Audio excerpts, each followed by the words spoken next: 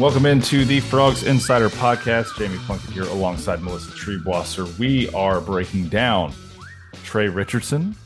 It's a record-setting weekend out in Fayetteville as the Horned Frogs advance to a super regional for the first time in 6 seasons. We're also going to have a little bit of hoops recruiting news, a little bit of football recruiting news as well. I was out at the DFW showcase on Saturday, got to chat with some recruits and chatted with some basketball recruits as well over the weekend. So, Melissa, this is going to be a great episode. As always, we are part of the Dave Campbell's Texas Football Republic of Football Network. Very excited to be a part of such a wonderful brand like DCTF.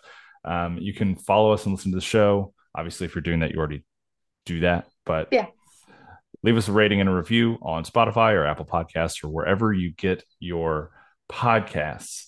And we appreciate the continued support. You guys have been absolutely. awesome over the last decade, and we really, shockingly, I guess, still enjoy each other and still Yeah, enjoy creating TCU content. So how about that? yeah, yeah. It's kind of crazy, and it's really fun when we've gotten to do so across an athletics year like this past year, where there have been a lot of surprising TCU teams, to say the least. I don't Yes. think the turnaround, obviously, that the volleyball program had and making it to the second round of the NCAA tournament. Mm-hmm. It goes without saying that the football season was a delightfully pleasant surprise. Men's basketball had a great run despite facing some injury adversity. Rifle, swim, set program records. I mean, the list kind of goes on and on. But I think if you had asked us kind of towards the end of spring football, if TCU baseball was going to continue the string of postseason successes for the Frogs this year, I think there would have been a lot of doubt in that statement. If you look at late March and into April, where this program was, as we've talked about multiple times, the fact of them making the postseason was in question. The fact of them going into what by some metrics was the hardest rated regional and just absolutely clobbering Arkansas, not once, but twice to advance to the super regional round. I don't think in most of our purple tinted glass world, we would have said, yeah, that's something that's going to happen. It just did not look like this team was really competing at a high level or on the same page. And good boy, have they turned it around. They really have. You mentioned that West Virginia series. That sweep was definitely the low point for this team. Kirk Saarloos has said as much. They were kind of at rock bottom at that point, and I think you're right. Yeah, the conversations were around. Is this team going to miss the playoffs for the first time since 2018? Kind of what's going on? Why isn't the talent that we know is on this team bearing out on the field? And I mean, y'all listen to this podcast. You know that I was asking some big questions, and fortunately for TCU baseball, and fortunately for TCU fans, the guys that believed in this thing the most were the guys in that locker room. Yeah. They never quit. They never got overly down on themselves. They continued to show up and work hard every day. And we are seeing the fruit of that labor right now because they have been consistently, arguably, the best team in the country since May 1st. Yeah. They've And won 18 of their last 20 games. They're averaging 10 runs a game since May 1st. They just had a margin, a 30 plus 31 run margin in this Fayetteville regional where they knocked out the number 3 overall seed and handily. Like it was hardly in question for more than an inning yeah, and a half or two.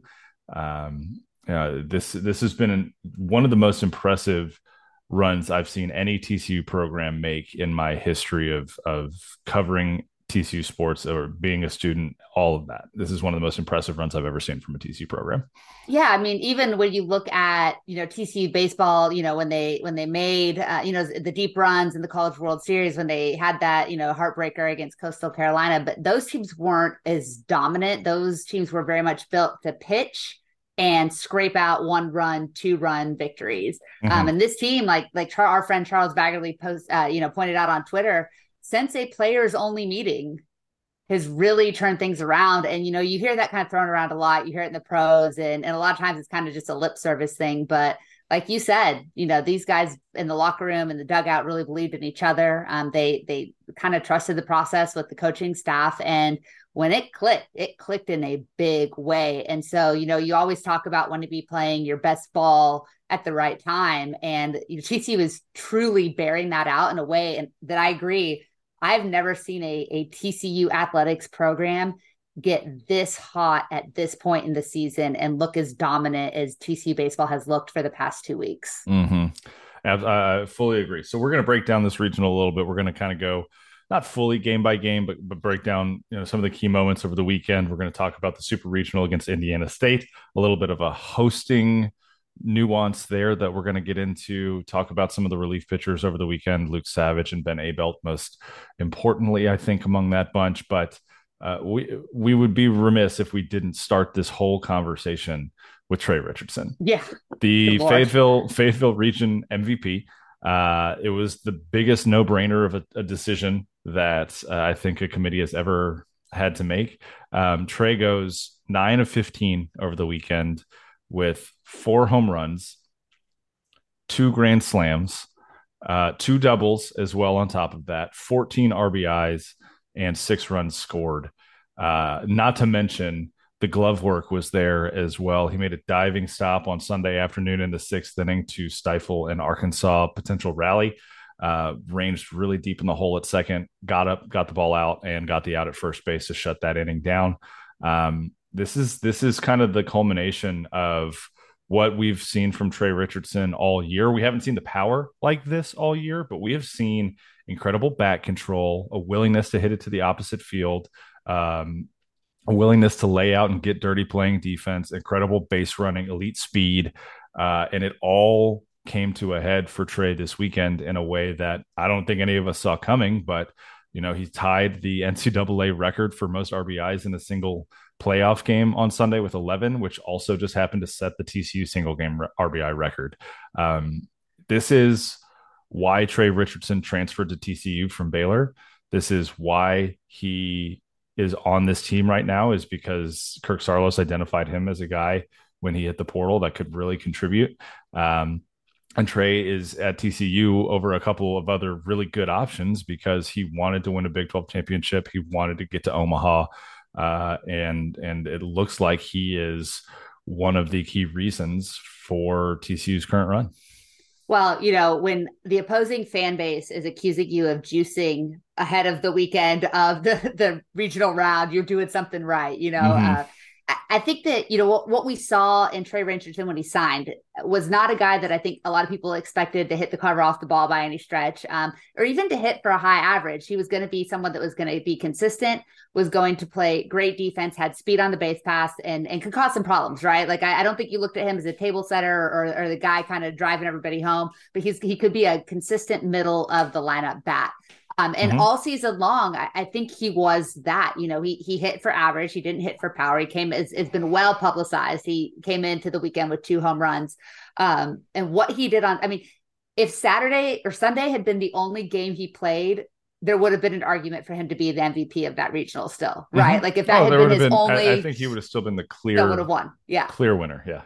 But for a veteran player, and a guy who came from a program that hadn't done much winning in his time there, to step into the biggest spotlight against the best competition and have what I'm going to imagine is the best game of his life, and certainly the best game of his collegiate life, it says a lot about the mental makeup of Trey Richardson. It says a lot about the trust that his teammates and his coaches have in him. And it says a lot about just being ready for the moment. And that's something that TCU baseball has preached well back into the Jim Schlossnagle era, is when your number is called, when your opportunity is there, be ready for it. And there's not a person in the world that was wearing purple that expected Trey Richardson to come up in that first spot and hit a grand slam.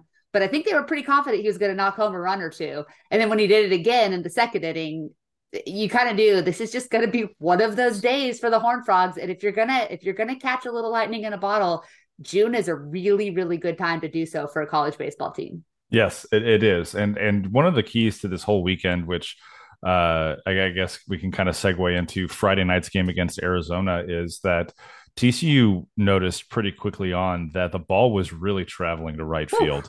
right? Yeah. They did a phenomenal job all weekend long and all three of their wins of just being patient enough at the plate and willing to see the ball deep into the plate to hit it to the opposite field or for the lefties on the team, a la Braden Taylor, just pull the ball as hard as they possibly could Yeah. into that alleyway because there was definitely a little bit of help with wind traveling out that way. I got out there on Sunday afternoon and it was a nice little breezy day.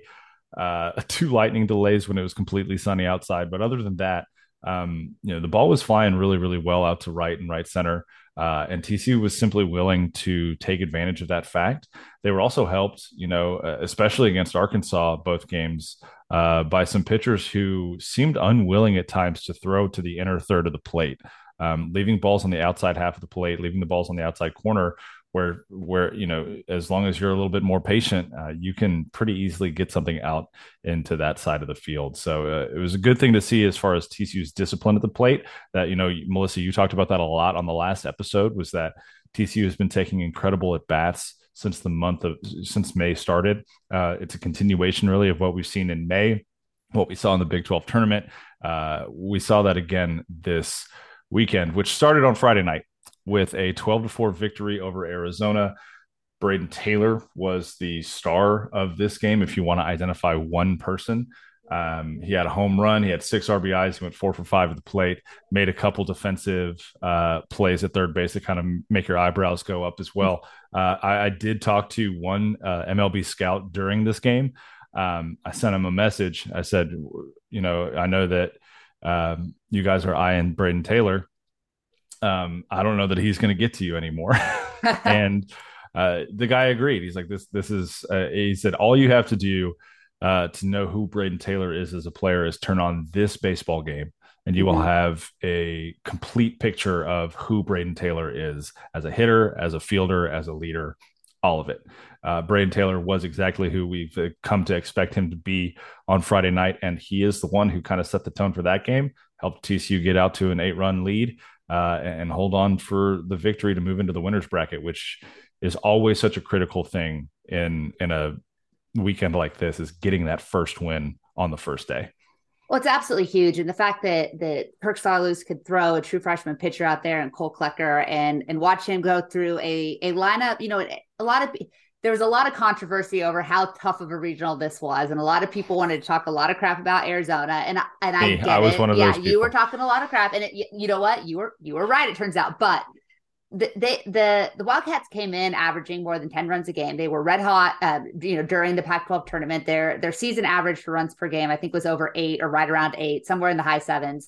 They can hit the absolute crap out of the ball. And to throw a kid who, a year ago was probably attending his graduation on this weekend out there on a Friday night in a tough environment, you can guarantee that every Arkansas fan in that building was hoping TCU would lose to the Wildcats because they wanted no part of us for good reason. And to watch him, spread 3 runs across 4 innings, held the Wildcats to 4 hits, struck out 5. He didn't go super, super deep into this game, but he gave TCU just a really great start, allowed the Frogs, whose offense started pretty hot, and they came out and put 4 runs in the first, and he just kind of cruised through that first third or so of that game before he turned the ball over to Luke Savage, who we'll talk about in a second too. But I mean, that is a huge sign for TCU, a huge positive sign for this weekend and going forward, because they've really struggled to nail down a consistent Friday night starter, a consistent, starting pitcher to kind of set the table for the weekend. And Cole Klecker, as a true freshman, looks like he can certainly be that guy. And the moment was not too big for him. No, it wasn't. And when we talk about these freshmen at this point in the season too, I think we're almost not really even talking about freshmen anymore. We're talking about guys that are basically sophomores at this point, as far as the amount of baseball that they've played, the maturity that they've exhibited throughout the year. And Cole Klecker is at the top of that list for the quote unquote true freshman on the team. I mean, he's thrown 80 innings of baseball this year in season. He's got a 4.18 ERA. He doesn't strike out a ton of hitters, right? He's only struck out 60 over 79 innings, but his opponent's batting average is 215. He knows how to miss bats. He knows how to, keep the ball out of the middle portion of the plate and allow his defense to help him out when he gets weak contact. He only threw 70 pitches in 4 innings Mhm. on Friday night, and I think part of that was the game was still pretty close at that point. He had allowed a couple runners to get on, a couple runs to come across. But when you've got a guy like Luke Savage in the bullpen who's fully healthy at this point of the season, you don't leave it a chance, right? Yeah. Kirk did what I think was the right thing at that moment, especially considering the context of he's been talking about Klecker's usage and workload over the last couple of weeks now. He's at 70 through 4. He's been laboring a little bit. Let's go get Luke out here. Yeah. See how much run we can get from Luke Savage, and he gives you 4 incredibly good innings Unbelievable. of relief pitching. 3 hits, 1 run allowed, 3 strikeouts, 55 pitches over those 4 innings. Actually ends up earning the win as well to move to 5-3 on the year. Luke Savage is kind of classic Luke Savage form, which bodes really, really well for this thing moving forward. Yeah, he's, and Savage coming back from injury, he's kind of been up and down. He just hadn't really found his groove. And it certainly looked like Friday night against a very, powerful Arizona offense that he settled right into that groove. You got to shout out Cone Feezer, too, who came in for that 9th inning, 2 strikeouts against 3 batters, no hits, no walks, just kind of shut down. And at that point, TCU had really cruised. They were up 12-5. But again, with an offense like that Arizona Wildcat, you don't want to give them a glimmer of hope because they can quickly turn a couple of walks into a couple of runs, and there's no sense extending that game at that point or having to wear yourself out when you assume you're going to have another difficult one tomorrow against the number 3 national seed. Although tomorrow never really came for TCU in that regard. It's true. Just a note too, as well. Curtis Byrne hit a home run in that game, in the later innings of that game, to help kind of blow that lead out a little bit. He had 3 home runs on the weekend. I think we're talking about Curtis Byrne as a potential weekend MVP if it wasn't for Trey Richardson's weekend. Because, and when we talked about this on the last episode, just how critical Curtis Byrne has been in that designated hitter role over the last month or so during this run. And he proved again why he's such a valuable guy in the lineup, even if you've got a guy in Carson Bowen who's kind of taken on the main load catching. Curtis Byrne has earned that right to be your designated hitter because of the way he's swinging the bat right now. Home run on Friday night to help extend that lead. And then, as you mentioned, weather played a factor on Saturday. So we did not get a TCU Arkansas game on Saturday, which worked out really well for yours truly, because that meant that the game was happening on Sunday afternoon and allowed me to get down there to Fayetteville. Of course, there was one game that got played on Saturday night. That was Arizona and Santa Clara. Santa Clara, the 4 seed, the Broncos, knocking off Arizona, and not really in any kind of close manner either. I think they won that game, 9-3 over Arizona. And control the whole time. So you saw those Arizona bats over the 2 games of the Fayetteville Regional that they got to play kind of regress to what they were pre-Pac-12 tournament. Just didn't perform. And then when you have pitching that's lacking at times, like Arizona did this year, that tends to get exposed in weekends like this where you're playing lineups that are just top to bottom really talented, even all the way down to the 4 seed. The 4 seeds this year too, just on a side note, Melissa, have been very impressive to me. I mean, Santa Clara picking up a win over the weekend. You have Oral Roberts as a 4 seed advancing out of the Stillwater Regional to get to a super regional. Oklahoma State, what are you doing? I mean, look, first of all, on a side note to my side note, Oklahoma State got screwed by in their region. They got screwed, right? You draw DBU as a 2 seed, who is, probably should be hosting over a team like Auburn, who went 0-2 in their own region. Karma. You get a 4 seed in Oral Roberts, who won 47 games this year and beat Oklahoma State in 2 midweek games this year already. So, Oklahoma State saw that regional draw and they're just like, are you serious? Yeah. Are you serious right now? Now, Josh Holliday still needs to go out and put a little bit of a better effort out there on the field with his guys. But, I think when you just played, 6 games in 5 days in the Big 12 tournament, and then you have to turn around and face really familiar opponents 4 days later in your regional, that's a tall task for any team. So I tend to have a little bit of sympathy for Oklahoma State simply because I think they got a rough draw. And I understand that hosts are, there's a lot of regional bias when you're sending teams certain places just because of travel and costs, especially for some of these smaller teams. But just right out of the gate, that was really that was tough for Oklahoma State.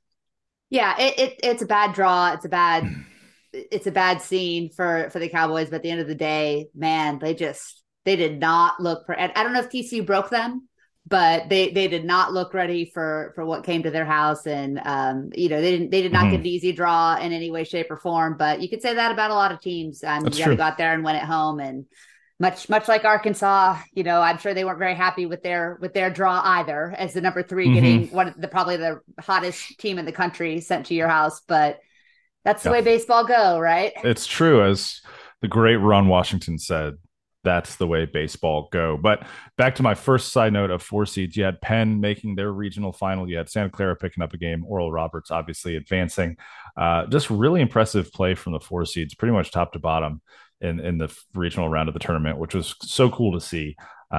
Because that's not really a spot where there's a ton of controversy about the teams that get in. Normally, it's kind Yeah. of lower league qualifiers that won their tournament and that kind of thing.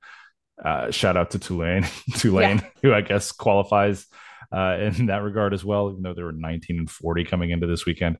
Um, just really cool to see those four seeds kind of rising up this year. Wright State giving Indiana State a big challenge in that opening game as well. And we're going to talk a little bit about Indiana State, obviously, moving forward. But Santa Clara picks up that win against Arizona, moves on to Sunday, and then Sunday, the absolute most ridiculous offensive explosion I Yeah. think I've seen from a TCU baseball team happened. Two grand slams from Trey Richardson, a 3-run home run from Braden Taylor, a 2-run home run from Trey Richardson. Elijah Nunez, who did not get talked about at all Yeah. post game on the broadcast, anything, had a 4-hit day, Yeah. scored 3 runs, right? A couple doubles. Like when Elijah Nunez goes 4 for 5 with 2 doubles and 3 runs scored, and he's not even like a footnote, Yeah. that's how you know TCU was on another level that day, because Elijah had an incredible baseball game. Just kind of looking through this game, just kind of going through the stats Carson Bowen for too. Yeah, TCU. we got to throw out Carson Bowen had 3 hits and Yes. a walk in that game with an RBI. I mean, he's another Mm-hmm. one that he's been like we talked about him last week ad nauseum, but he's been the everyday catcher as a true freshman, pretty Yep. much for the last I don't know 40 something 50 games. He's gotten out there in some tough situations and some tough weather situations, and not only has he just been an absolute rock behind the plate, managing the pitching staff, but he's been a damn good hitter at it too. I think he may have the team's highest batting. He does. He's at Yes. 363 for the season to lead the club. He started 49 out of 50 games that Mm-hmm. he's played in. He's played in 50 out of the 62 games that TCU has had this season. And he has knocked in 46 runs. So he has a chance to eclipse the 50 RBI mark too before his freshman campaign is done. And for a kid that was not expected to have to play this much baseball, he's really just been absolutely clutch in so many ways for the Horned Frogs. Yeah, and here's the funniest thing is he's still only 18, Yeah, right? Like child. a lot of times freshmen get into college and they turn 19 at some point by like February, Yeah. March. We're sitting here on June 5th as recording this, and he is still 18 years old. I had the chance to meet his parents on Sunday, talk with them a little bit. They're super proud of him, great people as well. But yeah, this is another guy that when you keep mentioning him as a freshman, it's like, oh, he's really not at this point. Yeah. He's played 50 Yeah. games of college baseball. He is the sophomore at this point, from a maturity level, probably a junior or a senior, frankly, just with what he's been able to do. That batting average, by the way, Melissa, is fourth best in the Big 12. So Wow. not just tops on TCU's team, but near the top in the Big 12 as well, which is a pretty impressive feat for him. Yeah, 3 for 4 on that Saturday afternoon, 4 runs scored, an RBI, worked a walk as well. Um, Worked a hit by pitch as well, right? Like he Yeah. got on base. He got on base 5 times, which is such an impressive thing. He's been taking incredible at bats pretty much all season. So shout out He's to him. also he's also 9 for 10 on stolen bases as a Yes. catcher. Mm-hmm. And he look, there is nothing I love more than seeing guys leg out an infield Yeah. single or just Yep. run hard to first base on a ground Yep. ball. Carson Bowen is the epitome of that. And it paid dividends on Monday in the first inning when Nunez gets on base, works a walk to get on base, and then Bowen hits a ground ball, a slow roller back out to the pitcher on like a half swing. And he legs it out. Nunez is safe at second, and he legs that out and is safe at first. Um, Just No, those little Nunez was the first out of the ball game. It started with Bowen. right. Bowen Mm-hmm. hustled out Well, to but so they went to the booth and they reviewed it, and Elijah was reviewed as safe. So the ball rolled out towards the sorry, pitcher, my bad. and he, for some reason, instead of taking the out at first, threw it to second. They went to the booth and reviewed that Nunez was safe, and that Bowen was safe as first as well. But other way, Regardless. legging it out, you'd love to see it. He's got some really good speed. Hopefully, they find a way to bulk him up and build him up in a manner that keeps Yeah. that speed. Because I mean, he's an incredibly versatile guy for a catcher, not just for a catcher, but for a baseball player. He's a really versatile guy. He just happens to also catch pretty much every baseball game for TCU at this point. So shout out to him. Another great day as well on Sunday. But TCU wins 20-5. That's the largest margin of defeat for Arkansas this year, 15 runs. It's this at that point after that win, TCU was beating Arkansas for the season series 38 to 11, I believe. Which those two games, the 18-6 game first weekend of the series or first weekend of the year, and the 20-5 win on Saturday were the two largest margins of defeat for Arkansas this year. So for a number 3 national seed, for a team that had only lost 4 games at home coming into this weekend all Yeah. year, very impressive Saturday game for TCU. And everybody's going to talk about the runs, but Melissa, Sam Stoutenborough gave you 6 innings, Yeah. and he grinded it out at times. 96 pitches, 6 innings, 4 earned runs, 5 strikeouts, no walks, which was very impressive. What did you think of Sam's performance on Saturday? Well, he's a guy who has kind of made the most of his opportunities when he's had them, but he hasn't had a ton of opportunities. He's made his how many starts has he made? He's 4-0 on the season, and he's got 4 8 wins, starts. and he's only made 8 starts. And so he had played there before. He played regional there before when he was a member of the Cal staff. And to me, I thought, like you said, it wasn't the prettiest, most dominant pitching performance that you're ever going to see. I mean, he gave up a first inning, I think a first pitch home run to kind of open the game, but he settled in nicely. He looked like a veteran out there that, once again, the moment was not too big for him. And the fact that he didn't walk anybody, to me, was the biggest thing. Is that, again, when you have an offense like Arkansas, they're going to get some runs. Like they're going to string together a couple, right? Like that's just kind of goes with the territory. But what's so impressive is he did not give them anything free. And we saw the trouble you could get into with that on Monday, which we'll talk about. But being able to shut down rallies, trusting his defense, making big pitches when he needed to. He didn't overpower the Razorbacks by any stretch of the imagination, but he got strikeouts at the right time, and he just hung in at every single at bat. And getting through 6 innings in that situation, even with the rain delay, you're still really trying to protect your pitching staff in case you have to play 2 more on Monday. I thought he was absolutely nails, and a great call by Kirk Saarloos to use him in this game. It was maybe not the most conventional of choices. I don't know where else you would have gone in that scenario. Yeah, I mean he's the number 2 guy at this point in the Yeah. rotation, especially with Louis injured. But Yeah. great call. I think too the biggest part of his outing was the fact that he survived the first weather delay. Yeah. Right, you're Yeah. getting out there. You're 2 innings into this game.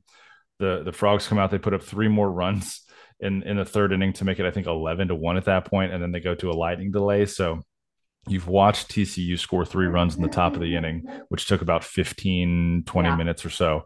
And then you go into an hour-long lightning delay. Yeah. And, Sarlo said after the game that there was no question that he was going to go back out because he'd only thrown 29 pitches prior to that. But my question for Sam was, what did you do in that hour and 20 minutes or so to be able to come back out and pitch as effectively as you did after the delay? And he gave me a really interesting answer. He's like, I stretched a little bit, played toss a little bit. He goes, but then, I like unlocked for a minute. He's like, he said he called it coming out of his hourglass. And he's like, I talked with some guys, I got loose, I stretched, this kind of stuff. And then he's like, with about 15 minutes left in the delay, I locked back in.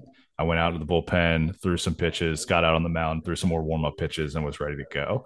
And I think that's so cool to have that kind of transparency in that answer, just because, you think about the physical aspect of a weather delay on a guy's arm. Like, okay, is he going to get tight? Is he going to need to stretch? Is he going to lose some velo, that kind of stuff. But, he really pointed to, hey, this is what I did mentally to stay ready to go. And that was relaxing for a minute and not being just so locked in and so focused for an hour that you're tired mentally by the time you get back out there on the mound. So I thought that was a really cool kind of insight that he provided after the game.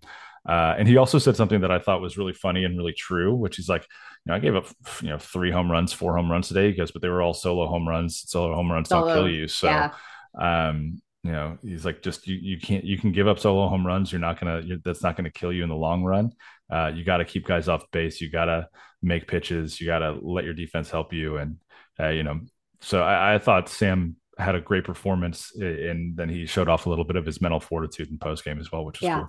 That's a huge deal to come back out in that situation, because you see so many times pitchers, even after a short delay, just have a hard time kind of getting back into a groove or a zone. And like you said, that ability to kind of mentally lock out and then lock back in and finish strong. It shows you the difference between, that's why you have a grad transfer, right? That's why you have a 5th-year guy back out there for that maturity. I also don't want to leave game 2 without talking about Mason Speaker. Yeah. In those situations where you have these big leads, it can be really hard to manage your pitching staff because you kind of want to go to the quote unquote end of the rotation with the bullpen. You don't want to use some of those arms that you're wanting to use later, but you also don't want to let a team get momentum, not necessarily for the game that's being played, but for the one that's coming the next day. So for Mason Speaker, Hunter Hodges gave TCU an inning, gave up a run on a hit.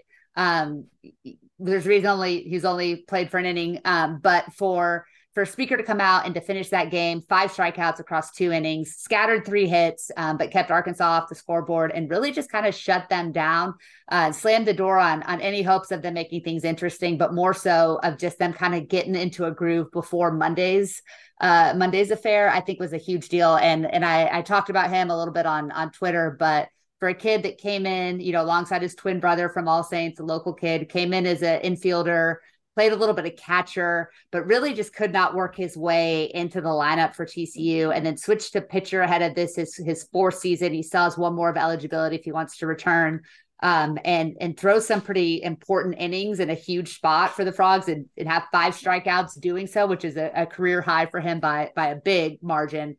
It's pretty cool. It's a pretty cool story. It's pretty cool for Charlos to identify an ability in a kid, for him to have the humility to make a position change and just say, I want to help the team win. Like it's a pretty awesome scenario. Yeah, and there, if you'll remember too, there was a point early last season when Mason was still technically an infielder that a game had gotten out of hand for TCU. I can't remember what weekend it was. I haven't looked back into this at all. But TCU was down like 8 or 9 runs. I think it was on a Sunday afternoon, and Sarlos rolled Mason out there to finish that game, to throw the last two and third innings of that game. When he got asked about it afterwards, he goes, "I wanted to remind our pitchers that this isn't as complicated as it can seem at times, right? Like you just have to go out there and throw strikes." Like, man, I think that for that outing, I think he threw 2 innings. I don't think he threw anything off speed. He just threw like 92, 93 mile an hour fastballs. That was it. And he located well. I think there were 2 shutout innings. He might have given up 1 run. And that was kind of a message to the rest of the arms on the team. Hey, simplify things, keep it simple, focus on the task at hand, 1 pitch at a time, execute, all those kind of cliches that are actually so incredibly true for pitchers. And he did that then, and we saw him do that again on Saturday afternoon, and that was really, really cool. Really, really cool to see from him. And it set TCU up really well, right? So you've won your first 2 games of the regional. Now you get an automatic berth into the regional final. And while you are there relaxing on Sunday night, watching a baseball game between Santa Clara and Arkansas are using arms up while they're also staring down the face of a potential doubleheader on Monday. It's the same thing that we saw from TCU in the Big 12 tournament, where when you win those first couple of games, that sets you up really, really nicely to get all the way to the tournament final. They did that again in Fayetteville, and got to kick back and watch what was a really fun baseball game on Sunday night for Santa Clara, between Santa Clara and Arkansas. I listened to this one. I drove up there on Sunday morning for the game, did post-game stuff, hopped in the car, drove back, and listened to this baseball game as I was driving. But, except for a little bit of a late game heroic from Arkansas's home run leader, 2-run home run to give them a 3-run lead. Santa Clara threatened this whole game they've got some pitching. They've got Yeah, some they can pitching, pitch. Yep. and just a couple bad spots here and there. Gave up some runs to Arkansas. Gave up some long balls, and ultimately that's what doomed them. But that was a heck of a baseball game on Sunday night. Yeah, and props to the Broncos for, making Arkansas work for it too, which certainly played into TCU's favor when the Hogs had to turn around and play their third game in Mm-hmm. approximately like 20 something hours or 18 hours or something. And we're Right. faced with the prospect of, if they won, potentially, having four first pitches within a 24-hour period. So, Mm-hmm. and Sarlis talked about the Broncos pitching staff coming into that weekend. I don't think he was given lip service when he said that literally any of those four teams could win, except for maybe Arizona. But yeah, it was a great weekend of baseball. I have to give a ton of credit too to the Arkansas fans who stuck around through those weather delays, who stuck around when their team was getting smoked until the last inning or two on Sunday afternoon, and came out pretty fired up on Monday for what turned out to be a really, really good ball game until the later half of it. Mm-hmm. This was a white knuckler through most of the early innings for TCU and Arkansas.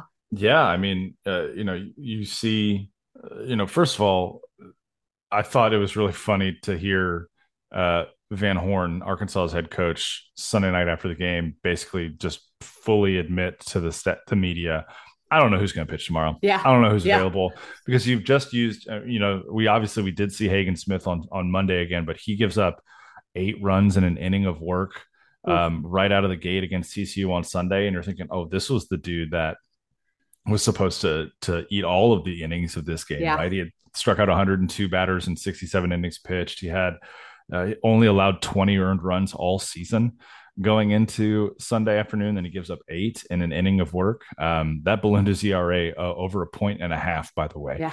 Um, but so your hand is forced at that point as a head coach to make some really hard decisions from a pitching standpoint. So he starts with a guy who pitched on Friday night through 50 pitches. That guy makes an inning an inning and a third. Then he comes back to Hagen Smith, who on like the second or third pitch of his outing gives up a 2-run single that concedes the lead. Hagen did look much better on Monday Yeah. though. His off-speed Different stuff guy. was biting a lot more. His Looked like, slider was yeah, filthy. he looked much more like the Hagen Smith that we saw all season. Yeah. Um, Pitched really well. Struck out Braden Taylor on some absolute disgusting filth a couple of times. Struck out Eli looking on a Yeah. ball that started at his shoulder and then broke down into the top corner of the zone. Really, just a gutsy, gritty outing from Hagen Smith, who managed, I think, right around like 67, 68 pitches one day after he threw 42. So impressive outing for him. But as soon as TCU got through him and they got to Zach Morris in the bullpen, it was game on. And at that Yeah. point, TCU is down 4-2. And Cam Brown struggled with his control, walked a couple guys, hit a couple guys, gave up 2 big home runs in the 5th inning. He Cam Brown. Um, it's just, yeah, it's the thing that we've known about Cam for a long time is when the control's not there, Yeah. it might be a tougher outing. And the control just wasn't there today. He left some pitches out over the plate, and we we have plenty of evidence leading Yeah. into today that the balls were going to fly, Yeah. and so he gave up some big home runs. But at the same time, he pitched into the 5th inning for you, which in an elimination game where you don't want to get to game 2, he did manage to chew up a couple of really good innings there between the 1 run he allowed in the 1st inning and the 3 runs he gave up in the 5th. So he kind of grinded it out, even though he didn't have his best stuff today. And then Ben Abelt came in and just Oof. absolutely slammed the door Yeah. for He was outstanding. TCU. He gave you 4 2/3 innings, 4 strikeouts, just 1 hit allowed, 2 walks. Got a couple double plays. His that just another guy in the long line of tall, lanky, left-handed pitchers to come through TCU with this weird arm angle that's so hard to pick up. Absolutely pitched his brains out today. Got the win to move to 3-3 on the season. But you're right. This was a nail biter until really the final inning or the 8th inning where TCU's up 7-3. And then there's more home run magic. It was pretty fun. Pretty good baseball Yeah. game. I mean, you're looking at a weekend where TCU in 3 games hit 10 home runs as a team. Coming into this weekend, they had hit 75 total in let's see, in how many games had they played in 62 games so far this year. So Mm-hmm. that is there was a jet stream in Fayetteville, and like you said, those good, patient, smart at bats, TCU took every advantage of them. And then, one of the other areas that hadn't been super consistent in the middle parts of the season was the bullpen. And you talk about Ben Abelt, what he did today. Also, like, you've got to give, again, this is just another instance where, Abelt was struggling a little bit. I think he'd walked a guy. He was down, 2-0 next out, and Carson Bowen just kind of came out and gave him a little pep talk, called the infield in, did the same thing with Cam Brown early in that one. We saw Cam settle down. But the way that this bullpen performed kind of over the course of the weekend, from Abelt to Savage to Speaker, you didn't have to use a lot of your big guns in this scenario. Did you just get Yep. electrocuted? What just No, happened? I Okay. just spilled my water all over myself. Okay. I'm fine. Okay. Sorry, it's as an audio medium, I know, but yeah, to get so to be able to let some of those guys who had heavy usage during the Big 12 tournament and needed to maybe heal some bumps and bruises. You want to keep, guys like Garrett Wright fresh while also giving them a chance to kind of get locked in. And we saw Wright warm up, I think, once or twice this weekend. So we got a little bit of a bullpen session in, but it sets you up just really, really well for this coming weekend and a chance to, I mean, I don't think it'll be breaking news by the time this comes out, but a chance to host, it looks Mm-hmm. like, a super regional on your home field with a spot in Omaha and the College Yeah. World Series on the line. It's a pretty, things could not have set up better for Kirk Sarloos, TJ Bruce, Mosiel, Garrick Mosiel, like that whole coaching Mm-hmm. staff than it Yeah. did over the last 2 weeks. You're absolutely right. Before we move fully away from Monday, I do want to make note of two things. I want to first make note, because I know I saw a lot of criticism on Twitter about this, specifically about why Cam came out Yeah. for the fifth Yeah. inning when you have Abelt there and what he's capable of doing. I mean, I think so. In his 4 2/3 innings pitched today, I think that increased that his scoreless inning streak to right around 18 innings pitched. He hasn't given up a run in his last 18 innings, which bears out to his last 11 appearances, which is just one hell of a streak for him. Um, and, I think it's really easy in hindsight to second guess something like that. You're looking at Cam. I think he was around 57 pitches going into that inning. He had come off of the last 2 innings where he had just needed 19 pitches to get through those 2 innings. And so Yeah. you're thinking, he's kind of in a groove now. Maybe I can get another inning or two out of him. On the other side of that, obviously, this is the third time through the order for Arkansas, and, Yeah. and the top of that order is really, really potent. We saw that bear out with those 2 home runs. Tough decision to make.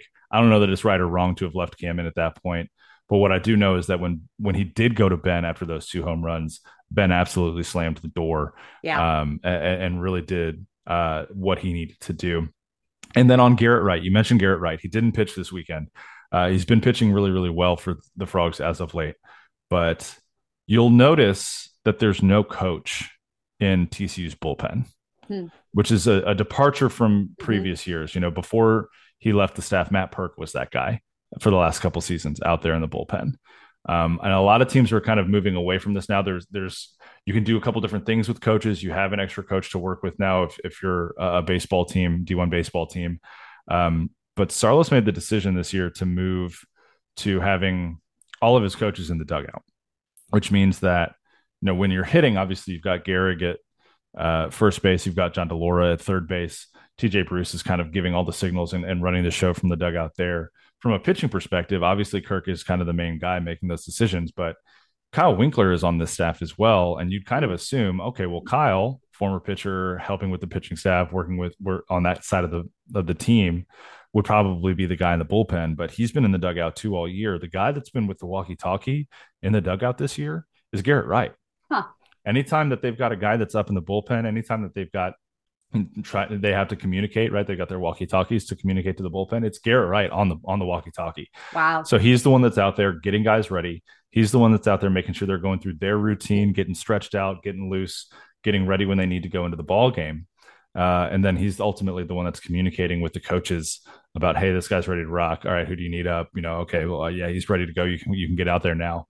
Kind of that leader in the bullpen. So you think about Garrett's on field uh, talents, and now you can add that to the resume as well, Wow. where he's been the guy. And other teams are moving to that too. Arkansas is actually another team that's kind of moved to that model where they've got a senior leader out there running that show. You caught it a couple times on Monday on those breakaways to the bullpen, which they did a lot for Arkansas today. Shout Yeah. out. Yeah. But Garrett Wright's that guy for TCU, and I don't know, that's just a really cool thing that I've noticed this year. Yeah, that's awesome. It's an awesome opportunity for Garrett to kind of attack the mental part of pitching in a different way too. I mean, I Yeah. think that you probably learn a lot having those conversations with coaches and Mm-hmm. communicating, and also just there's a lot of, we've talked about this ad nauseum as well. There's a lot of guys that had never pitched a collegiate game or an NCAA Division I collegiate game, coming into this season, and to have all of those messages being relayed by a guy who's kind of been there, done that, that is a respected leader and a respected voice in that bullpen. That's pretty awesome. Yeah. So, yeah. And Good for now, Garrett. he's going to get to go back out to that bullpen in Lupton a couple more times over Yeah. this weekend because TCU has moved on to a super regional. They are playing against Indiana State. And this is an interesting development for this super regional specifically because normally, you know, for the uninitiated, you have 16 hosts for your regionals. They are seeded 1 through 16, and 1 through 8 are what are considered national seeds. They're the top 8 seeds in the entire tournament. And which they typically do, win their region, they have then earned the right as a national seed to host a super regional. So when a national seed loses, typically it defaults to the one seed in the other region should they win, right? And so that would have been Indiana State. They were the one seed in the Terre Haute region. They would have hosted a super regional, but Indiana State commits every year to hosting Indiana Special Olympics on their campus, using their baseball field, using a lot of their facilities, requiring a lot of staff to work that event. And that event just happens to be this upcoming weekend. And so Indiana State didn't even submit a bid to host a super regional this year. They wrote that out in a statement on Twitter later on Monday evening saying, hey, this is why we're not hosting a super regional. This is why our baseball team is going to be on the road. And because they're paired up with Arkansas and because TCU won that region, we get super regional baseball at Lupton this year pretty unexpectedly, which is pretty cool.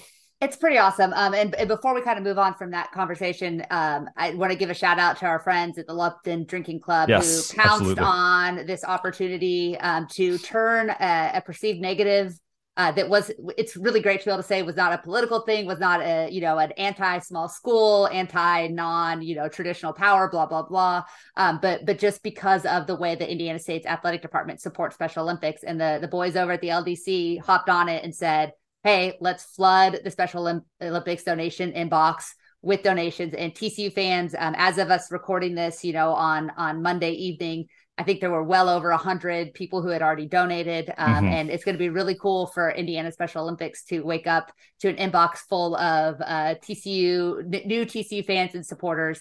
I know just from having been at so many regionals, super regionals in Fort Worth, that TCU fans will make great hosts. That they will be kind to the Sycamores, who I believe this is their first ever super regional. As if I remember correctly, and I don't know that they'd ever hosted even a regional round before. I know they'd made the tournament.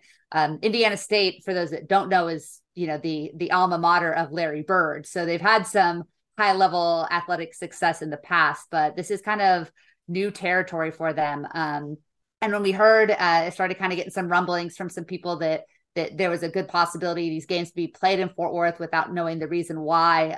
The stadium size for the Sycamores is very small. That was kind of maybe a reason. There were all kinds of issues, but when we found out why, it makes perfect sense. And I just really commend the Indiana State athletic department for finding themselves in this unexpected position and still holding true to their commitment to the Special Olympics and those athletes. I know what a special weekend that's going to be for them. So I Yeah. hope that we are awesome to them in every way except on the field.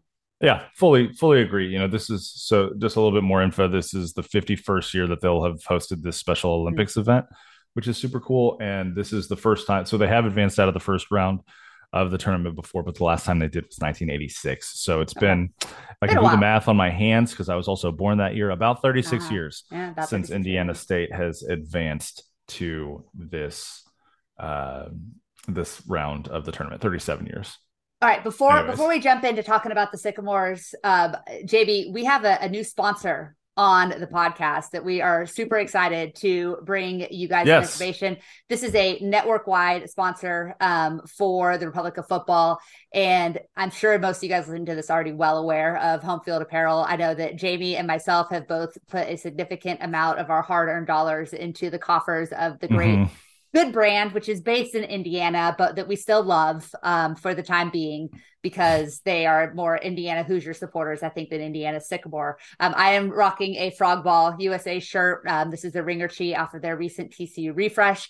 They have a massive TCU collection right now of, I mean, frankly, the best hoodie, one of the two best hoodies. I'm not going to tell you the other one because we may have some work-ins with them later. But one of Yeah. my two very favorite hoodies is a home field hoodie. All the great throwback logos. JB and I have both worn multiple home field shirts as we've been podcasting here over the last couple of months, and you will see Yes. us wear many more.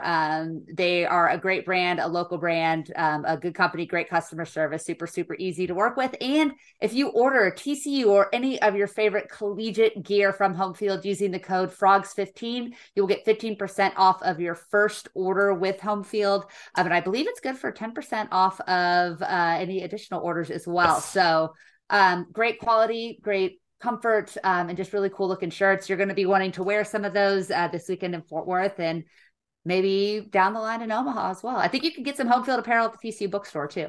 Look, here's the thing about how good the good brand actually is they did a refresh for South Carolina this week, and they've got this old school 1969 Gamecock on it, and it just says in this really cool script font, Carolina is feeling peachy, and I'm gonna use my Frogs 15 code on that. I've got a ton of the TCU collection already, and when they do another refresh for TCU, I'll obviously be on that, but that South Carolina shirt is legit, probably top three. 69 and Gamecocks, huh? All right. Well, Anyways, maybe I'm not going to order that quarter shirt. zip, yeah, the quarter zip, the joggers. I'm wearing some home field I just don't joggers know. I just too. don't Yeah. understand why you're trying to talk me out of ordering home field in the middle of a home field spot. But anywho, I don't. Did you take that as a negative? That to me was. Have you not watched me oh, on Twitter this that's weekend? fair I've enough. been Yeah, a you've been disaster on. you've been Melissa After Dark for Yeah, pretty much all of the daytime for the last week yeah. or so. It's. I've been sick, so things have been. but anywho, Frogs 15 is the code. Home field is the storefront on the internet, www.homefield.com. That code will give you 15% off. And like Melissa said, 10% off of every order after the first one. So make sure you go to Home Field, use that code, buy all of the fun merch that they've got, and know that somewhere down the line, they're probably going to have more TCU stuff than what's currently available too, which is pretty dope. Dope indeed.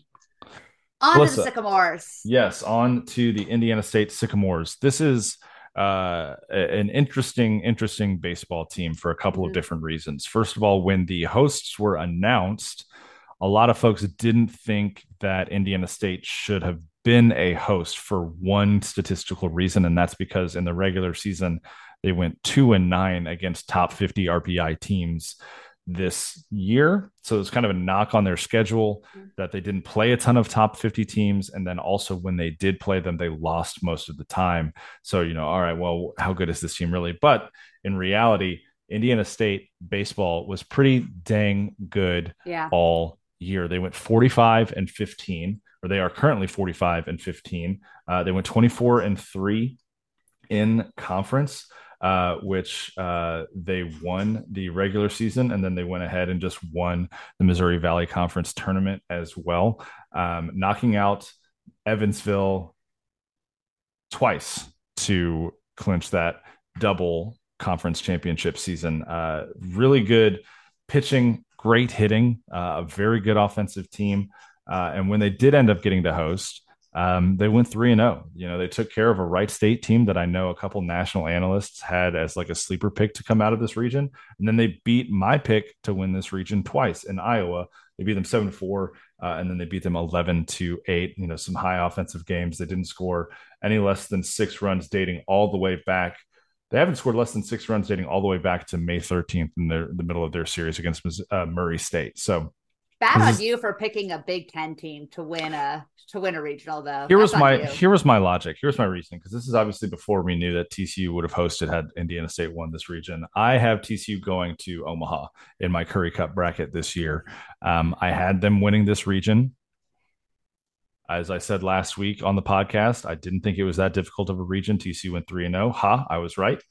I was And wrong. I thought Iowa would beat what I anticipated to be a relatively weak Indiana State team, a region that I didn't think was as strong. Like I said, going into that region, Indiana State was only 2-9 against top 50 teams all year. Well, now they're 4-9 against top 50 teams this year because they beat Iowa twice. And neither of those games were really as close as the 3-run score would relay to you. So shout out to Indiana State for that, for putting together a nice little 3-0 weekend to get to this point. They've got some really good bats. Some of the guys to kind of keep an eye on. Adam Pottinger is their leading hitter this year. He's got 11 home runs. Not their home run leader, but he's got an OPS of 999, gets on base a ton, hits for power really well, 8 doubles, 11 home runs, a triple this year. He gets hit a lot. This is a team that is really patient at the plate. They work a lot of walks. They are not afraid to take a pitch in the arm or the leg. They're not going to jump out of the way of balls inside. They've been hit by 125 pitches this year. They've worked 230 walks this year. So this is a team that's very patient. They take incredibly good at bats. This is actually going to be a little bit of a different challenge for TCU's pitchers, I think, than what they saw from Arizona and Arkansas this weekend, where those two teams are more swing first, make good contact on that first or second fastball, and really swing for power. This is a team that's much more patient at the plate, and they're going to test some of these TCU arms that maybe lose control at times to really throw strikes and throw strikes consistently. So some really good bats. On the other side of things, on the mound, Ooh, they're pitching. their pitching is really stout, led by a couple guys, Connor Fenlong and Miller, Lane Miller, two of the guys in their rotation that have just been absolutely lights out all year. Connor Fenlong is 10-2 on the season. Lane Miller is 7-0. Actually, hasn't lost a game this year. Their staff ERA is under 4. Their staff ERA is under 4. This is a really good group of pitchers. They don't necessarily strike out a ton of guys. They're not afraid to pitch to contact, but they also don't walk a lot of guys either. So I just said they walk. The batters for Indiana State have earned 230 something walks this year. The pitchers have only allowed 186 walks this year, right? They've only allowed 63 home runs as a team, so they don't give up a lot of home runs, which in a hitter's park like Lupton might not really be anything out of the ordinary for them anyways. But when you've got a team like TCU who's really hitting the ball well right now and hitting for a little bit of power, that's something to think about. So this is an Indiana State team that should not be overlooked, that should not be underrated, because they are an incredibly good baseball program. They've collected a lot of really good talent, a lot of maturity on this roster, top to bottom, both in the batting lineup and on the mound.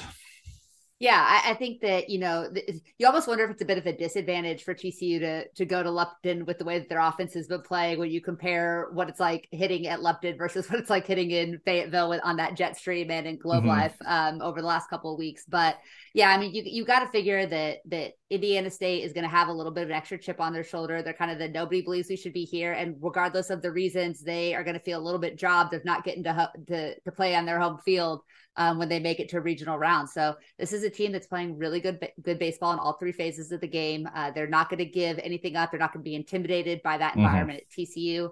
I expect Lupton to be absolutely electric across the 3 games without a question.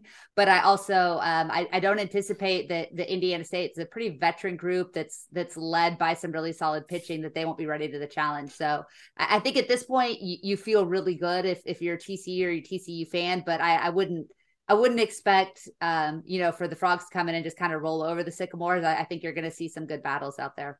Yeah, this is a team, like you said, they've got a team ERA under 4. They don't hit a ton of home runs, right? Their leader is Mike Sears. He's got 19 on the year. He's a masher. He's going to hit the ball really hard. Yeah, But beyond that, they're just incredibly good at getting on base, advancing bases. They hit a ton of doubles. This is a team that can kind of nickel and dime you if you're not careful. And like we've seen with TCU pitching at times this year, not really lately. Um, Once things start to kind of gather momentum and start to roll downhill, sometimes it becomes a really big challenge to for stop. sure. On the other side of that, though, I don't know that Indiana State's pitching staff has seen an offense as potent as Yeah, TCU's, right? I mean, this is a team that just put up 44 runs in 3 games in a regional. They're averaging close to 10 runs a game since May 1st. This is an offense that is going to present a different challenge to this Iowa State pitching staff, which is going to make for what I think will be a very, very good super regional matchup.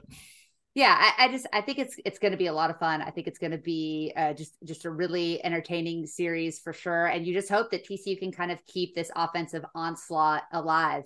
They are just so red hot. We've seen teams get hot and kind of peter out like Arizona did. But then you also, when you look at the fact that TCU is doing it both from the mound and at the plate, you've got to feel pretty good with the defense too. We haven't even had to talk about the defense because they haven't had to make a ton of like high Mm-hmm. leverage plays, but when they've been asked to, they've really delivered. So yeah, I mean, I think TCU has got the guys to be able to put the runs on the board to win this one, but we may not see some 20-5 results. We may get some more of those kind of 5-3 affairs and look a little bit more like what we're used to seeing with TCU baseball.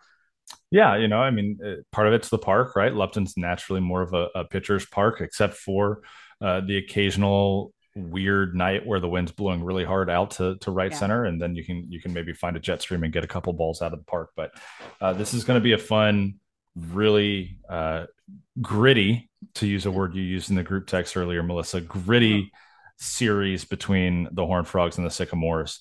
Looking forward to this Yeah. baseball Should be good. weekend out in Lupton. Yeah, it's a surprise, right, Frog fans? So really just enjoy it, take advantage of it, get out to the ballpark, create an excellent atmosphere.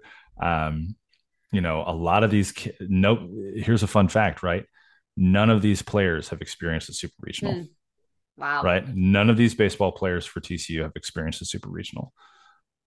Go give them the best freaking atmosphere they could possibly Yeah. ever experience this weekend. It's free baseball from a TCU home perspective, Yeah. right? We get free baseball this weekend at Lupton Stadium. Show up, show out, show these freshmen why they came to TCU. Show TJ Bruce why he left a head coaching gig to get here and be the associate head coach at TCU. Okay. Support these Let's frogs. let's get back to Omaha. Let's It's do been a it. while. First It's time us. it would be the first time in 6 years. It's the first time in 6 years that they've made a super regional. Why not make it the first time in 6 years they've gotten More back to dog Omaha piles. as well? What I did notice Frog pile. today, they did not frog pile in No, they Arkansas, didn't. They didn't. It and was I a and I very kind of love formal that. handshake line. Yeah, I kind of Very, loved it. very, very jobs not finished yet Yeah, kind of for handshake for line a today. program that 6 weeks ago nobody thought was gonna wouldn't get out of the first round of the Big 12 tournament. Now they look very much like they Mm-hmm. expect to be hosting a super this weekend. The most Business as excitement we usual. saw was when after the alma mater, it looked like that's when they were told that they were going home to play because there was a great enthusiastic eruption from that group, and then they settled right back into Mm-hmm. onto the next. All So right, let's get on the plane. Let's get home and let's yeah. get back to work, which has kind of been their mantra all season long. Getting Hey, back to work. speaking of back to work, how about starting some work? Because we had a couple of freshman Ooh, basketball players move on to campus today, and that is an exciting thing for the future of TC basketball. But they're also looking ahead to 2024 as they get ready for this upcoming season, and they had a couple visitors in town as well for that. yeah, absolutely. Jace Posey and Isaiah Manning, the 2023 signing class, moved into campus today, getting settled in, figuring out campus. It's easy for Isaiah Manning, right? Yeah, Because his dad's a professor at TCU. Jace yeah, Posey's also getting pretty accustomed to being on campus. He's been here more often than not over the last couple of years, taking a lot of unofficial visits, just coming up and hanging out. But it's good to have them formally on campus as we start to get into the summer workouts that some of these guys are going to go through. Like you mentioned, though, there were two 2024 kids that were on campus this weekend. They were here Friday, Saturday, and Sunday. First one is Micah Robinson. He's a four-star kid, according to 24/7 Sports. He's from Oak Hill Academy in Virginia, but he's really from Dallas. He's from Frisco. And so he's a local kid, four-star power forward, standing at 6'6", 200 pounds, already with a really good offer list. He's got offers from Arizona State, from Creighton, from Kansas, Kansas State, Ole Miss, A&M, Texas Tech, Virginia Tech, a couple smaller schools as well, like SMU and Sam Houston State have also offered him. But he was on campus this weekend for his official visit. His parents were here as well. So that's a guy to keep an eye on as far as TCU's recruiting is concerned. I know that he's a major target for them. Kansas is also going after him really hard, so that's going to be a battle to watch. Another guy that's going to be, or that was on campus this weekend, is Nick Cody, another power forward. He's 6'8", 180 right now. Another four-star kid, according to 24/7 Sports. He's the number 4 recruit in the state of Texas, according to 247, which is pretty cool. Also holding a good host of offers. He's already up to 16 offers. TCU is one of them, along with Arizona State, Cal, Houston, LSU, Oklahoma State, Texas Tech, UT, a couple other schools as well. So, offer lists are really impressive, but this is kind of what, and he's from Newman Smith and Garland. I don't think I said that. So 2 local kids.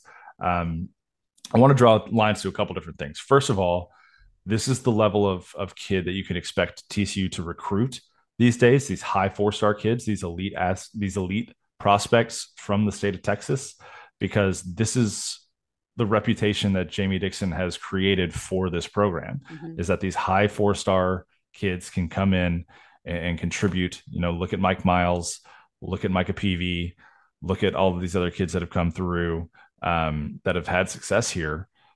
This is where the brand is right now for TCU hoops. The second line that I want to draw is the fact that both of these kids are from DFW.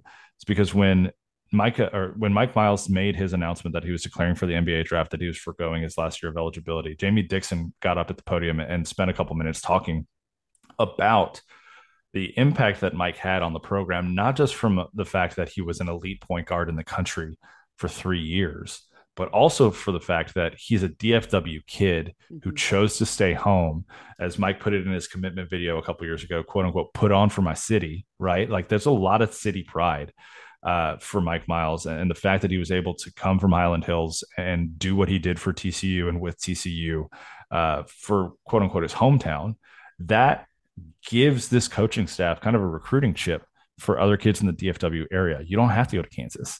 You don't have to go to Texas. You don't have to go to North Carolina or Duke or Kentucky to be on a national level. You can stay home where your family can come see you play, and you can win a lot of basketball games and make the tournament and make a run in the tournament. So Mike Miles' legacy is bearing out even this weekend, just from the 2 guys that got on campus. Yeah. I'm really interested to see what happens with Nick Cody's recruiting in the next couple of weeks. They both, I had a chance to talk to them on Friday. They both told me that they're hoping to have a decision made by, sometime September, October-ish. They're going to release a top 5 or top 6 sometime in July, and then kind of just let the recruiting happen from there. I don't have a crystal ball, but if I did, I'd put one in for Nick Cody right now. I think he's really, really in love with TCU. And I think if you get Nick Cody, you probably get Micah Robinson. They're really close. TCU is in great shape for both of these guys currently, and don't be shocked if they take both these guys and then that's the whole recruiting class. Yeah. Basketball recruiting is shifting so much because of the transfer portal, more so than football, more so than baseball, and some of these other larger scale sports where you've got bigger rosters. TCU only took 2 guys in the 2023 class. They've taken 5 guys in the portal. They might take 1 more. They've still got an open scholarship, right? So this is kind of the way of basketball recruiting these days. You take a couple really elite high school kids, and then you replace and reload with veteran guys out of the portal. That seems to be the method that Jamie Dixon is going forward with. And now we're kind of in the second full cycle of that taking place. You had the first big transfer portal hit when Damian Baugh got here, when Emmanuel Miller, Jacoby Coles, Micah Peavy, Xavier Cork, all these kids got here. Shahade Wells is part of that as well. And now you've got this second wave of transfers coming in, along with 2 potentially really elite prospects, 2 4-star high school kids, kind of that they're targeting right now. And you this is really cool. Yeah, and you get to do that while you develop, Isaiah Manning and Jace Posey, a couple of guys who Hmm. hopefully, will allow themselves to maybe take a back seat in year one, and prepare themselves to play a big role in year two. We know that what's the downside of the portal, right? It's really hard to Hmm. keep freshmen if they aren't going to play right away. We saw that with PJ Haggerty this past year, and so that's the balancing act that coaches have to find a way to strike, is how do you develop a couple of guys that can be long-term foundational veteran pieces and add in pieces around them that complement them, but also elevate your program. I think that, you've got in Posey and Manning, two guys that really love TCU, that chose to be a part of this program and are going to be understanding of their expectation and their roles going forward. It's going to be Hmm. really fun to watch them develop over the course of this first season on campus and hopefully become big contributors for the Horned Frogs down the line. Yeah, and this is one of the conversations that the coaching staff is having right now, because they do have this open scholarship spot. They are looking at a couple different guards in the transfer portal that they could bring in to kind of round out their guards unit. But at the same time, the conversation they're having is, well, if we don't take a 13th scholarship player, that probably opens up more time for Jace Posey Yeah. specifically to get some more minutes this year, and Yeah. maybe not have to redshirt him, maybe get him some more minutes, get him some playing time, because you've got to find this balance now, right? If you're taking these really small classes and you're filling with the transfer portal, well, then you might be just kind of inadvertently lean towards, hey, we brought these veteran players in. Yep. They're going to have priority. They're going to get the bulk of the minutes. Well, okay, what happened with PJ Haggerty this year when they redshirted him?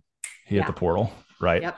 He was gone immediately. He's at Tulsa now. And so, do you want to get into this same kind of struggle every year where you've got these really good freshmen that are on the roster, but they're not seeing any minutes? They're a little bit disgruntled. They're going to go play somewhere else. That's the kind of balance now that coaching staffs all across the country are having to figure out. I don't think that means anything bad for Jace Posey moving forward. That's not me making any kind of assumptions or anything.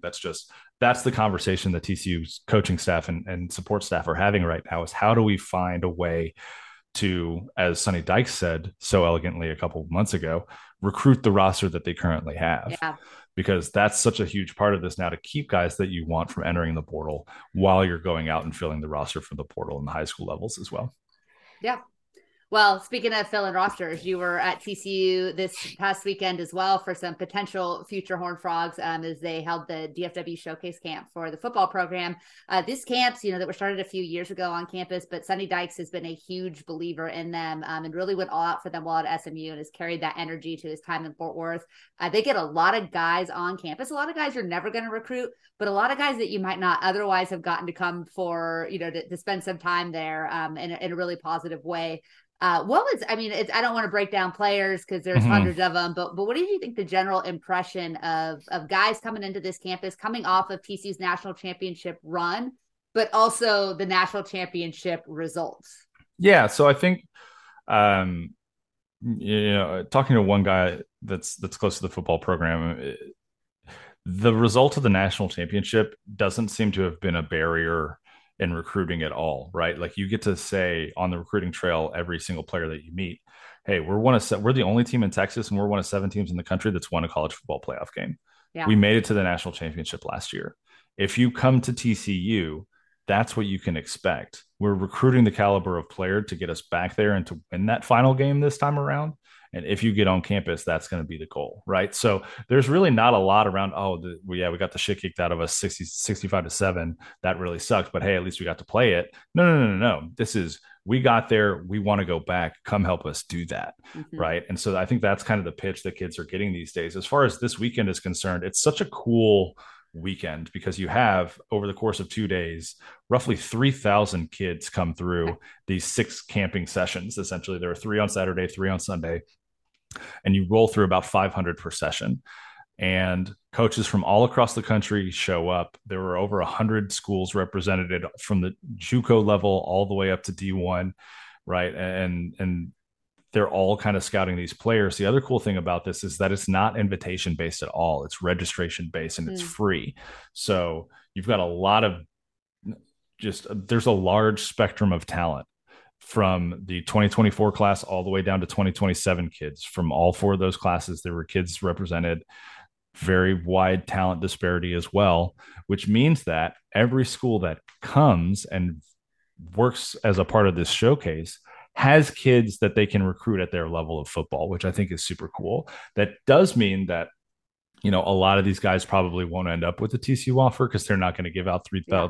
3,000 offers over the next 4 years anyways, right? But it does give kids an opportunity to show off some skills to schools that may otherwise not know anything about them, right? I know there were so many of these kids over the weekend, especially these 24 late bloomers, these 25 kids that are starting to kind of burst on the scene, 26 kids as well, that got offers from a Texas State, from an Air Force, from an Army, that those kids maybe would not have ever been on these schools' radar had they not been at this camp this weekend. So super cool opportunity for a lot of these kids to get on campus, get in front of college coaches, and kind of show what they can do. This is also not the only way that TCU runs camps and recruits, right? They're doing a lot of invitation only camps over the course of the next few weeks where they're handpicking 20, 25 kids that are going to come in and work out specifically for TCU. No other coaches are going to be there, right? That's kind of the style where they're getting some of these higher star kids in to work out and kind of show them around the facilities, that kind of thing.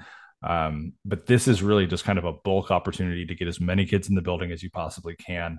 And TCU did extend a couple of offers this weekend as well to some of these younger kids that were there. Two guys that I got to talk to on Saturday, Brock Boyd, he's a wide receiver out of South Lake Carroll for the 2026 class. His older brother is Brady Boyd. He goes to Texas Tech right now.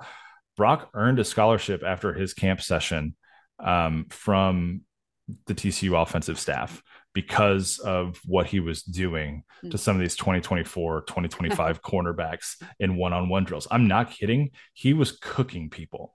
He had a great weekend. He came into the weekend with maybe 2-3 offers. I think maybe, 3 or 4 offers. After camp, I'm sure he walked away with a dozen, right? Like this is one of those kids who absolutely showed out in this setting and really kind of made a name for himself, separated himself, from not only his older brother's legacy, but just from the rest of the kids in the 26 class that were there. So Brock Boyd is definitely a name to keep an eye on as the 2026 class gets closer and closer. Obviously, those kids are just going into their sophomore year, so there's a little bit of time there. And then another kid is a 27 kid. He's going to be a freshman this fall. His name's Peyton Houston. He's out of Northern Louisiana. He's out of Shreveport. 27 quarterback prospect who an 8th grader. Yeah, he's an outgoing be a freshman. Grader. Yeah, he'll be a freshman. Yeah, fall, so he's already got Texas Tech, Ole Miss, Texas A&M offers. Like this kid is, and I think he was a part of the first session on Saturday, the 10 a.m. session. He might have been the best quarterback in that entire session, and they had kids all the way up through the 2024 class there. Like he was absolutely slinging it. I did not know that he was a class of 27 kid until he turned around. They all have these bibs on. It's a letter that represents their session, so A, B, or C, depending on the session. And then the first number of their bib is their graduating year, so 4, and then whatever numbers after that. This kid turned around, he had a A7, and I was like, there's no shot. This kid's already almost my height. I'm 6'3". Jeez. He's already almost my height. He looked effortless throwing the football. He was dropping dimes in one-on-one. He was making receiver. He made Brock Boyd look really good a couple of times, so that you start to project out into the future. Oh my gosh, could Peyton Houston and Brock Boyd be the next big quarterback wide receiver combo in TCU history down the road? He and I talked for a little bit. He is hearing mostly from Tech, A&M, and Ole Miss right now. By the time when I talked to him, I knew that TCU was going to offer him after the session because you're not allowed to offer during sessions. But he spoke pretty highly of TCU, and then obviously the session ended, and he got an offer a little while later after that. So that was pretty cool. Wow, pretty cool to see a kid who's, like you said, just finished 8th grade. It's already great, already racking up the offers. TCU offer. Now, when you say Ole Miss, that makes me nervous just based on recent history, but still. Well, sure, but here's the thing, though. Here's the thing, though. The TCU does this really smart thing where they recruit Northern Louisiana and Shreveport pretty much exactly like they recruit East Texas. Yeah. Because they're such similar areas, anyways. And TCU historically has recruited Northern Louisiana and East Texas incredibly well. Some of the quote unquote more hidden talent has come out of that region for TCU, and Peyton Houston is not going to be a hidden gem by any stretch of the Yeah. imagination if he's already got this offer list as a incoming freshman, but he could be another in a long line of kids to come to TCU from that region. Yeah, it'd be awesome. Mm-hmm. And Louisiana Pipeline's been pretty good for Horned Frog football. It So truly has. It truly has. Well, we've gone a little bit longer on this episode, Melissa. So we're gonna. I think it might be time to wrap this up. I do have one thing to say before we leave is that I will be. I do have some kind of cool news happening on Tuesday when you're listening to this. It has nothing to do with this podcast in particular. So we will be continuing this podcast. Don't worry about that or anything like that. But I do have some cool news. If you guys want to keep an eye out on Twitter tomorrow, that'll be pretty cool. Tomorrow being Tuesday. So, but this has been the Frogs Insider Podcast. Melissa, good episode. yeah, As long always. episode. Thanks again Crushed it. to our Republic of Football sponsor, Home Field Yes. Apparel, network wide, Frogs 15 to get your discount. Get yourself some new gear to wear this weekend as TCU baseball improbably hosts a super regional round at Lupton Stadium against the Indiana State Sycamores with a trip to Omaha on the line. Yes. Lupton Stadium against the Indiana State Sycamores is a mouthful, and you nailed it. It is, and I nailed it. And Crushed now it. it's time to go to bed. All right. Everybody, goodbye. Go Frogs.